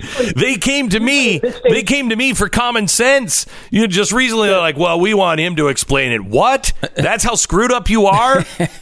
This is usually the stage of the election when you all put me in a closet so I don't ruin this thing down the stretch. Okay? But the reality is that the methodologies are just deeply flawed. And I think we could have two separate debates. Who's going to win the election and are the polls correct? And I just look at just this morning, 3 of the last 4 polls that were included in the RCP average, Real Clear Politics polling average, are putting Donald Trump in the danger zone of breaking Herbert Hoover's record for the worst popular vote finish in the two-party era when it was just a 2-man race of an incumbent president. He got 39.7%. You look at the base energy Donald Trump has. You look at the energy of the crowds that he can draw. You look at where the unemployment numbers are. I think we're going to get a massive economic growth report here at the end of this month. There's just no way possible Donald Trump is going to hover anywhere near and then how polarized the country is, how radicalized the opposition is. There's no way he's getting a Herbert Hoover-like popular vote percentage. And I just go back to 2008. I mean, guys, tell me right now, which campaign do you think, if you didn't look at a poll, if you looked at every other metric, which campaign do you think was in better shape at this stage? John McCain 2008 or Trump 2020? Which one? Wait, which one? Trump 2020 or McCain 2008. Oh, my gosh. Yeah, absolutely Trump 2020. Well, the good news for you is the Real Clear Politics polling average at this point had John McCain about 3.5 points better than it has Donald Trump. So in that election, Barack Obama got the biggest Democratic presidential election victory since LBJ's historic romp in 1964. So then to me, we're starting from a baseline, Glenn, that the polls are at least wrong, that Donald Trump is at least in as good a shape as John McCain was in 2008, and then we can debate how much better shape from there. I will tell you that I think it is possible to see, now not with the historic reasons of Obama, but I think there is in the GOP the kind of momentum that Barack Obama had in the Democratic Party. Not the crossover independents. I'm not talking about that, but the people who are in the party. I think there is the kind of he's got to win kind of attitude that Obama had in this is going to be great, historic. You've got to vote for him because what it says about you in history. I think that's the same kind of momentum. I agree. I think the momentum is there on the opposite of that as well. He's got to lose or America is over. And I think both of those dynamics are at play. You look at the voter registration energy on the Republican side all over the country. Republicans are actually winning early voting right now. Never happened as far as that I can ever remember. But you look at the amount of money Democrat candidates are raising all over the country. It's insane amounts of money. I think that just further proves this isn't going to be some historic 12-point popular vote margin loss. It's not even going to be some historic. I mean, Barack Obama, I just said, had the biggest win since 1964. He won the popular vote by 7 points. Joe Biden's going to do better than that, and against a sitting president with this kind of loyalty amongst his own base, there's no way that's going to happen. So I'm not arguing that Trump is going to win. I can't bet political futures in Iowa. If I could, and you gave me plus 160 or plus 200, I'd absolutely put 100 or something on Trump. Would I do it straight up? No. Okay. But if you were going to give me value odds, yeah, you bet I would bet him. But that's a different question to are the polls right? Okay. Those methodologies are flawed, clearly. All right. Before we get into the methodologies, Stu. Comment on what he just said, because those are good points. Yeah, and I don't think there's much there that I disagree with. I don't believe it's going to wind up a 12-point. I mean, there are polls out there that are showing that, but I don't think that's going to be the reality. The average poll right now is around what's the RCP at right now? Is 7 or 8. It's increased a little bit since that debate, but it's been bouncing around in the high single digits, basically. I do think we'll see some narrowing before Election Day. I'd be surprised if Donald Trump loses by more than John McCain. I think Steve's right on that. My impression, not looking at a poll, would be that they're in better shape. But again, this has bounced perfectly for Joe Biden. What is Donald Trump's best strength as a campaigner? Large in-person rallies. Mm-hmm. He's tried to do that, but for most of the year, they've basically been illegal. Right? He's in the middle of the pandemic and all of the things that bring along, but it doesn't only bring along negative things like economic despair and all of that with Trump. It also brings out incredibly positive things for Joe Biden in that you can hide him. I mean, they've been able to literally hide this guy. I don't know if you've seen a single crowd of Joe Biden's. They show them in an airport hangar, and they never show the crowd. Because there's nobody there. Yeah. And, I think Trump entered the first debate with an opportunity to change the narrative and take him from a place where he was, I think, throughout the summer, which was behind, but, within striking distance with a couple of big, good, positive events. And he had three of these debates to go. The first one, we all covered it together. We all thought it was a terrible debate. And it seems to have affected the polls in a negative way for Trump. Debate number 2 gets canceled because Trump's got the coronavirus. And debate 3 it's supposed to happen next week, but is it? I mean, who even knows? Mm-hmm. We're now seeing that Kamala Harris has people who are traveling with her that have tested positive for coronavirus. So would you be shocked in the least if Joe Biden, again, this is one of the reasons I don't understand what Trump was doing tonight.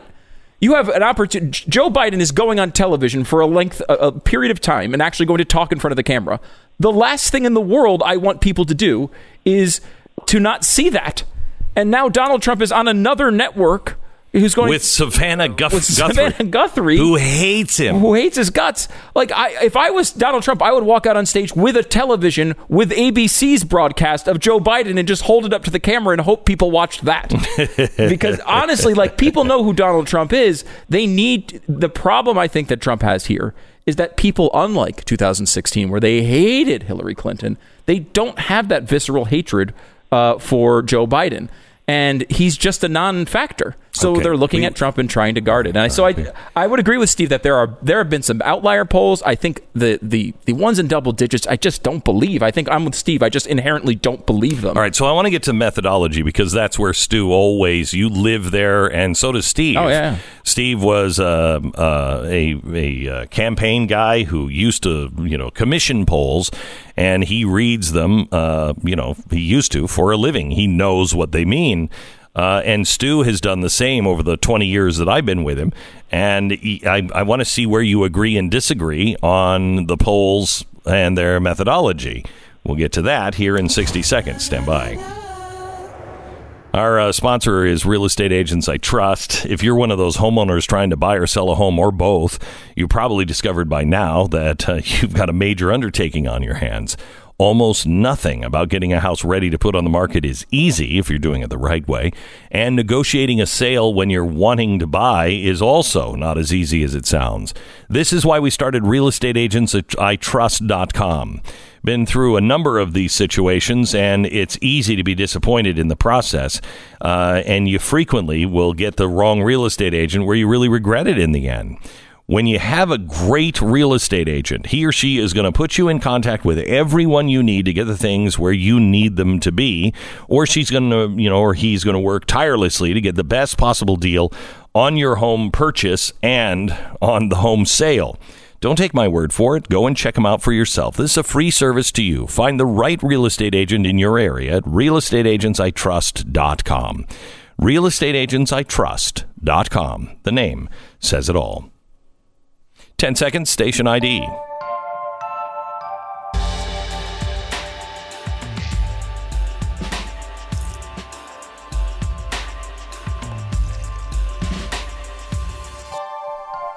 Yes, it's point counterpoint. With a good guy and a bad guy. You decide which is which. I always get to be the bad guy.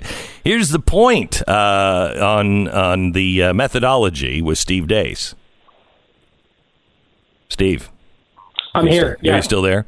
Okay, bad. so Yes. so Okay. tell me about the methodology and where you think these polls are falling apart, and if there are any polls that you trust. Well, I trust methodologies, not brands. I need to know. It's similar to when I looked at COVID models earlier this year. I didn't say I'm an epidemiologist. I just said these models are bad. Those are two different questions. Okay? Same thing here. When you have a model, and that's what a poll is, it's a model. A poll's assumptions and premise and logic have to add up to the conclusion. And then you got to be able to reverse engineer it, meaning that when I see your conclusion and then I go backwards and look at how you arrived at that conclusion, it makes sense to me. So let me give you two polls and brands that a lot of conservative audiences trust. In 2016, Rasmussen was the most accurate national poll. Last week, it put out a poll that had Trump down by 12 points, and it had him with only getting 76% of Republican voters, despite the fact he's averaged an 87% approval rating throughout his presidency with Republicans, despite the fact that 4 years ago, Glenn, he faced guys like you, me, and not the fake conservatives, but real ones like you, me, Ben Shapiro, that didn't want to vote for him 4 years ago, that he doesn't face this time. And they said he's going to get one out of every four Republicans. That would be the worst by a Republican president since George H.W. Bush in 1992, who had Ross Perot. That's clearly not going to happen. And that 12-point decline of Republican voters from 2016 was their entire top-line result of Biden plus 12. And then look at the most recent Fox poll.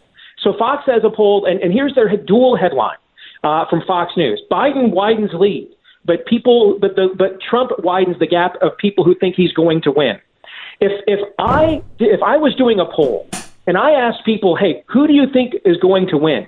And it was like 30-point swing difference or 25-point swing difference from what I was going to weight my top-line results, I'd fire myself for that. Okay? I mean, I cannot believe Fox News published that garbage. One of those things both those things, Glenn, can be false. One of them can be true and the other false.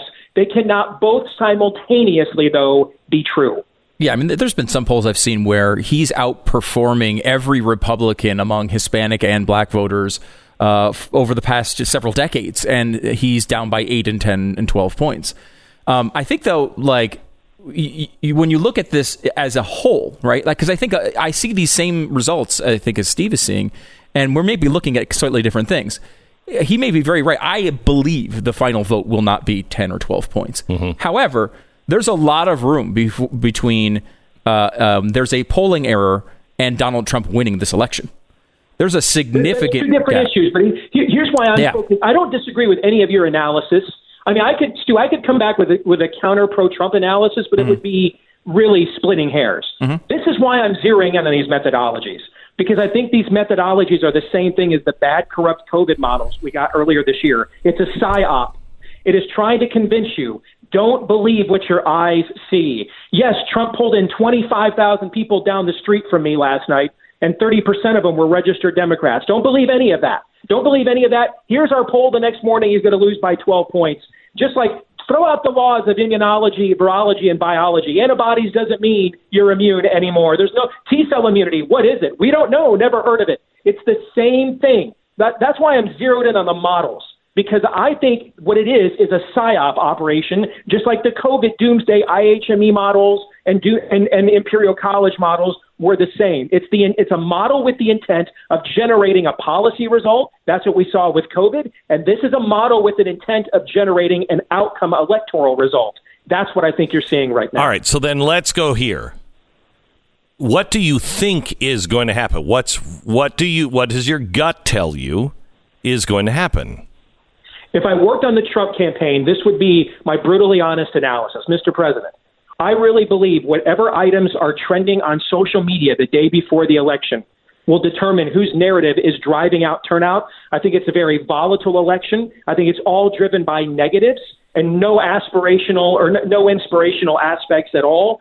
And therefore, I think on a given day, my prediction of who would win this election would be determined by what stories are trending, what narratives are trending, whoever's dumbest last loses. I really believe that. And I think that could be a 4 or 5 point swing right there within 24 hours.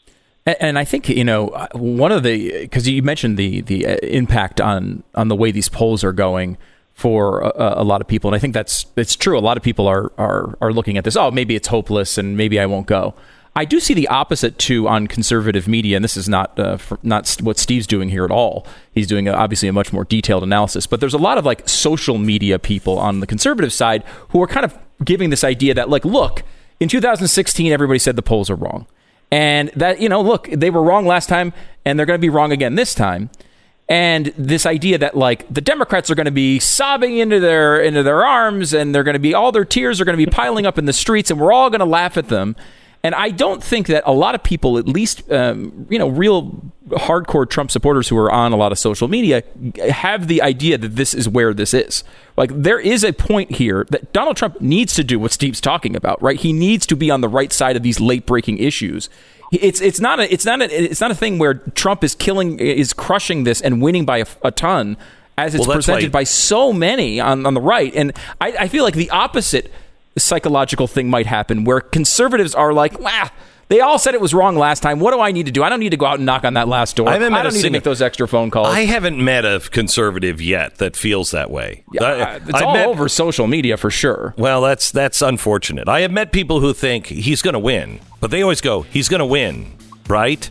You know what I mean? And that's different than, he's going to win. No, it's a feeling that they see the momentum behind Trump, but they also see the opposition to all things. You say it matters what's in the news and what's cycling in the news. That's why Twitter and Facebook are shutting down any story from the New York Post on Joe Biden. Steve, thank you so much. We'll talk to you again. He follows this program on Blaze Radio Network. This is the Glenn Beck Program. And Blaze TV. You can check it out there, too. You're right. Mm-hmm. So if you have a timeshare, do you remember, Stu, have you ever thought about a timeshare? Have you ever thought? Yeah, I went to one of those meetings where they're like, hey, we'll give you a free trip to Orlando. I know. If you just listen to us pester you. Yeah. I've never actually pulled the trigger, thankfully. Yeah, we never pulled the trigger either, but we did do that. If you pulled the trigger, probably, unless it's a Disney one, you probably made a mistake. The peace of mind that you would have to be able to get out of that, especially now that we have the maintenance fee season coming up. Oh, it's your favorite season of the year. You need to schedule a free consultation with the expert advisors at Timeshare Termination Team. They don't take you on unless they know they can get you out. It's like 100% termination record. It's the Timeshare Termination Team right now. You can go there, timeshareterminationteam.com, or call 888-GET-YOU-OUT, 888-GET-YOU-OUT, or 888-438-8688. timeshareterminationteam.com. Put that in your rearview mirror. You can get Steve Deace every single day, by the way, at blazetv.com. Use the promo code SAVEOURELECTION, and you'll save $20 off your subscription.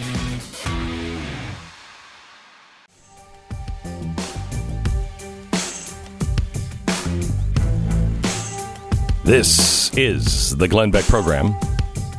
As I said at the beginning of the hour, I'm in no mood today. I'm tired. I'm really cranky. I've got a headache. And I don't think my mood is going to improve because we have Congressman Chris Stewart on. And Chris, I just want to remind everybody that Chris wrote a series for me called Wrath and Righteousness, which is about the end of the world. Pretty much. So I'm not looking to be cheered up by Chris Stewart. Hi, Chris. How are you? Glenn, I'm here just to spread sunshine for you, man. I bet you are.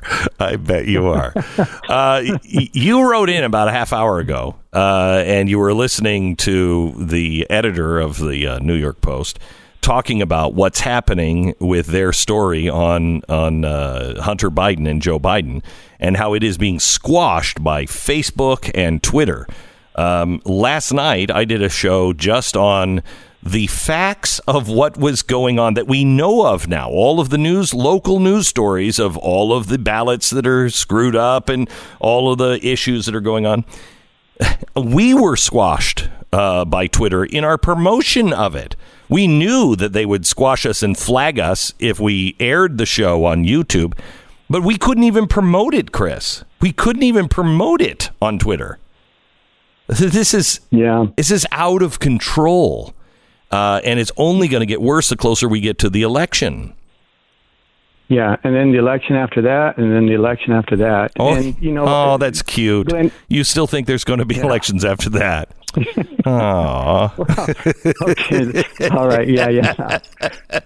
So, I think there's two interesting things, maybe three things worth commenting on. One is there's two great stories here. One is the allegations themselves about Hunter Biden, and I'm just going to laugh my head off if this information comes forward, because Carmelo and the whistleblower and Adam Schiff proceeded with this impeachment 6 months ago, because if we wouldn't have done that, then we wouldn't be talking about this. Mm-hmm. I think that's one of the first things we have to discover, is how much of that is true and how involved was Vice President. But to the topic, a lot of people are looking at Section 230 and saying, that is perhaps the answer, to hold them legally responsible, liable. But as I said in my text to you, Glenn, I don't think it's enough. And my evidence of that is that you have other public news media organizations that are under those restrictions, and it certainly doesn't confine them. They don't hold a truly public forum. I mean, they're better than Twitter. They don't actively suppress, but they certainly are malicious and they manipulate. I really think the answer to this is you have to define them as being part of the public square. And a Supreme Court finding in 2017 began that. It said basically the First Amendment protects access to the Internet. An extension of that would be saying that Twitter and Facebook and others are operating in the public square. They therefore cannot suppress or throttle free speech. I think that's really the only answer. So how would that work exactly? Because would they be able to, suppress child porn then? I guess it's what our standards are. We go into that kind of like the FCC, what public standards are. I don't think we have any. And I think, but I do think that's the beginning position. You treat them like you would, and you do have public standards. You do have community standards. You hold them accountable to those community standards regarding porn or violence.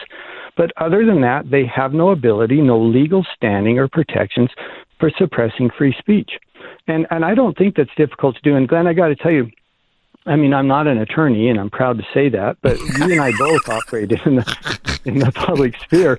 We're just trying to figure this out, but a lot of us are, because this has become just more and more frustrating, more and more obvious over the last few years. And so we have to define the law in a way that I think addresses a problem that didn't exist a few years ago. A few years ago, you didn't have a handful of companies that had amassed essentially monopoly power over the flow of information. And we're going to have to create law that addresses that. And if I could, Glenn, just very quickly as well, again, in my communications to you, I was saying I have encouraged the president to move over to Parler, or Parler, however we pronounce it. Yeah. Parler, yeah. And if you were to do that, I mean, immediately all 80 million of his followers all of the media would, most political figures would, and you would have two sources of information. You would have kind of two Americas, as you said, but at least we would have one source that wasn't being throttled until we can define this and fix this legislatively or legally, which I hope that we can. But I would rather have two sources and have them kind of overlap each other than to have one source and it being suppressed all the time. Chris, how much trouble is the nation in if the left wins the presidency and the Senate? I think the most important man in America then becomes Senator Manchin from West Virginia, and whether he would support the filibuster. Because if they take the Senate, it's going to be by one. I can't even imagine two votes. I think it's going to be a 50-50 or 49. In which case, he has said, and by the way, so has Senator Feinstein earlier, although she'll cave like a cheap suit, as they say. But whether the West Virginia senator will hold to what he said, that I will not support eliminating the filibuster. If he and others cave and they eliminate the filibuster, then everything that you've suggested happens in the first 6 months. And look, I'm happy to talk about tax policy or immigration policy or whatever the policy, and we can have that debate and we can have that political fight. But if you change the rules so that Republicans can never be in power again. And a lot of people say, well, if they pack the court, well, then when we get power, we're going to increase the number of 17. Power. No, we won't, because we'll never have power again. Yeah. You will never have a Republican majority in the Senate ever again if they eliminate the filibuster and if they do what they've said they're going to do, bring in Puerto Rico, New York, allow those who came here illegally to vote, eliminate the Electoral College. Every base of power that Republicans have is gone. So then what? Well, then we go back and finish our book about the end of the world. I don't know about you, Chris, and you probably don't want to comment on this, but I've actually come to a place to where I could see that the Lord could come in the next 10 years. I mean, I think we're seeing the fulfillment of prophecy happening right now. Everybody has said that for 3,000 years, but or at least the 2,000 years for the second coming. But no man's going to know, yada yada yada. But I could actually see it, and it's actually cheering me up. That's how bad it is. And I actually look at it and go, yeah, well, that's a good end. I mean, I like that. I would only have to go through 7 years of tribulation then. That's not a good thing. Well, Glenn, I will say this. What a great time to be alive, because you and I and others get to fight when it really matters, and it really matters now. And the second thing I'd say is the acceleration of change is what frightens people. And people would say, well, I could see the end days coming in, 100 years or 50 years. And now they don't feel like that because things are changing so quickly. There's a great kind of saying that I first heard when I was in Israel. It's very common there, apparently. The fact that it hasn't happened before doesn't mean that it will never happen. And that's kind of the day we're in now. We're expecting things that have never happened before. And we're not terribly surprised when we see it because we just accepted, hey, these are strange times we live. Chris, thank you so much. Do you want to make a prediction at all on how things turn out here on Election Day? Do you have confidence that? Yeah, I do, Glenn, actually, and I'm not being Pollyannish. I'm not just reading the good news and ignoring the bad. I think November 3rd is going to surprise a lot of people. And I've said this to the president, I've said it to his team. I think he's going to do fine. And I think we're going to do okay in the Senate. I have not abandoned all hope. Good. I am very concerned that, Bill Barr and Durham, the evidence is overwhelming now. And if this doesn't happen and Donald Trump loses, we become the deep state. I mean, is there any doubt in your mind? What's happening?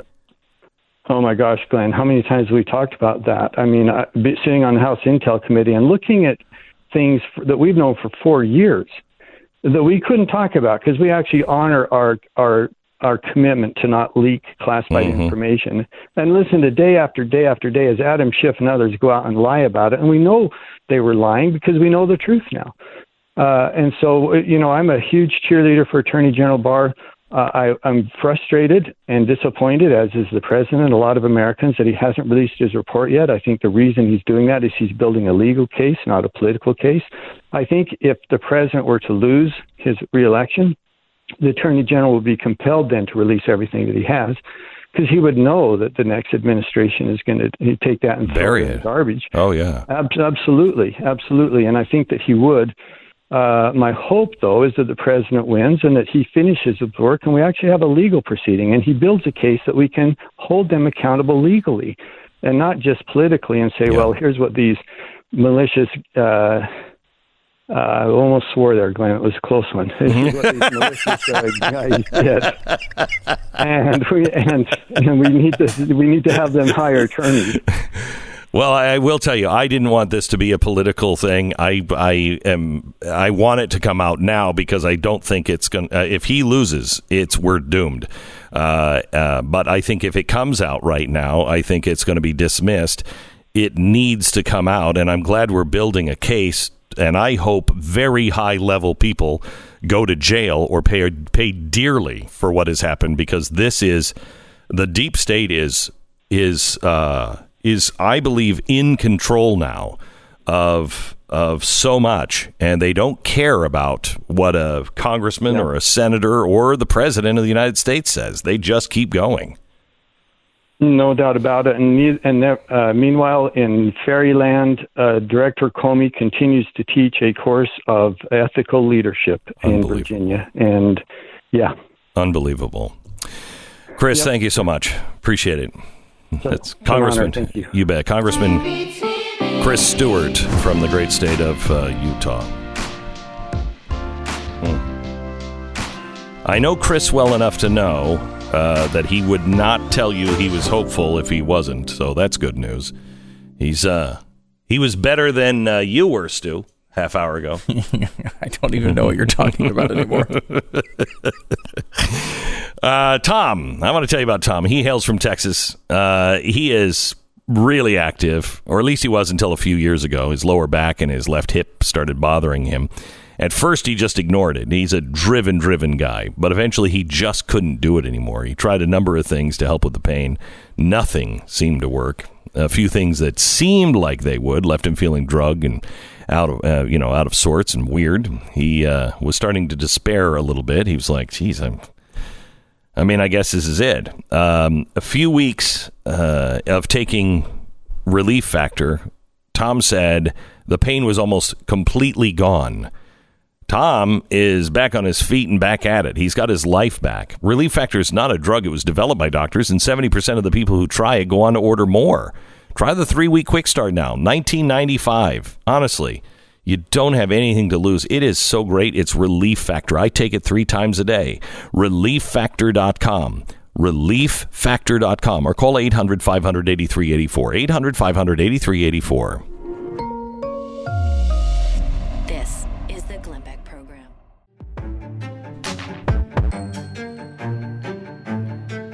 So,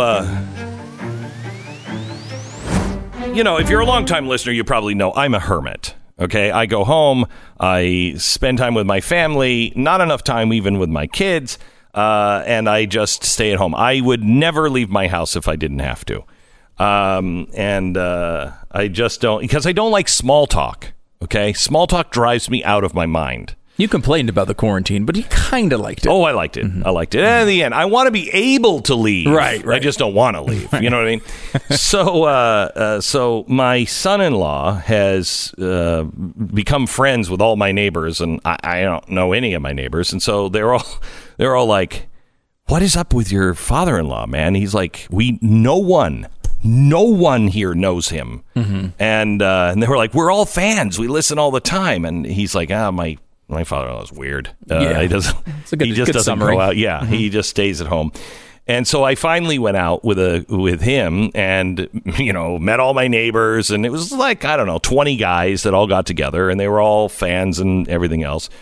And so we were just sitting down and we were talking. And they said, you canceled last time. And I think his name is Patrick Mahoney.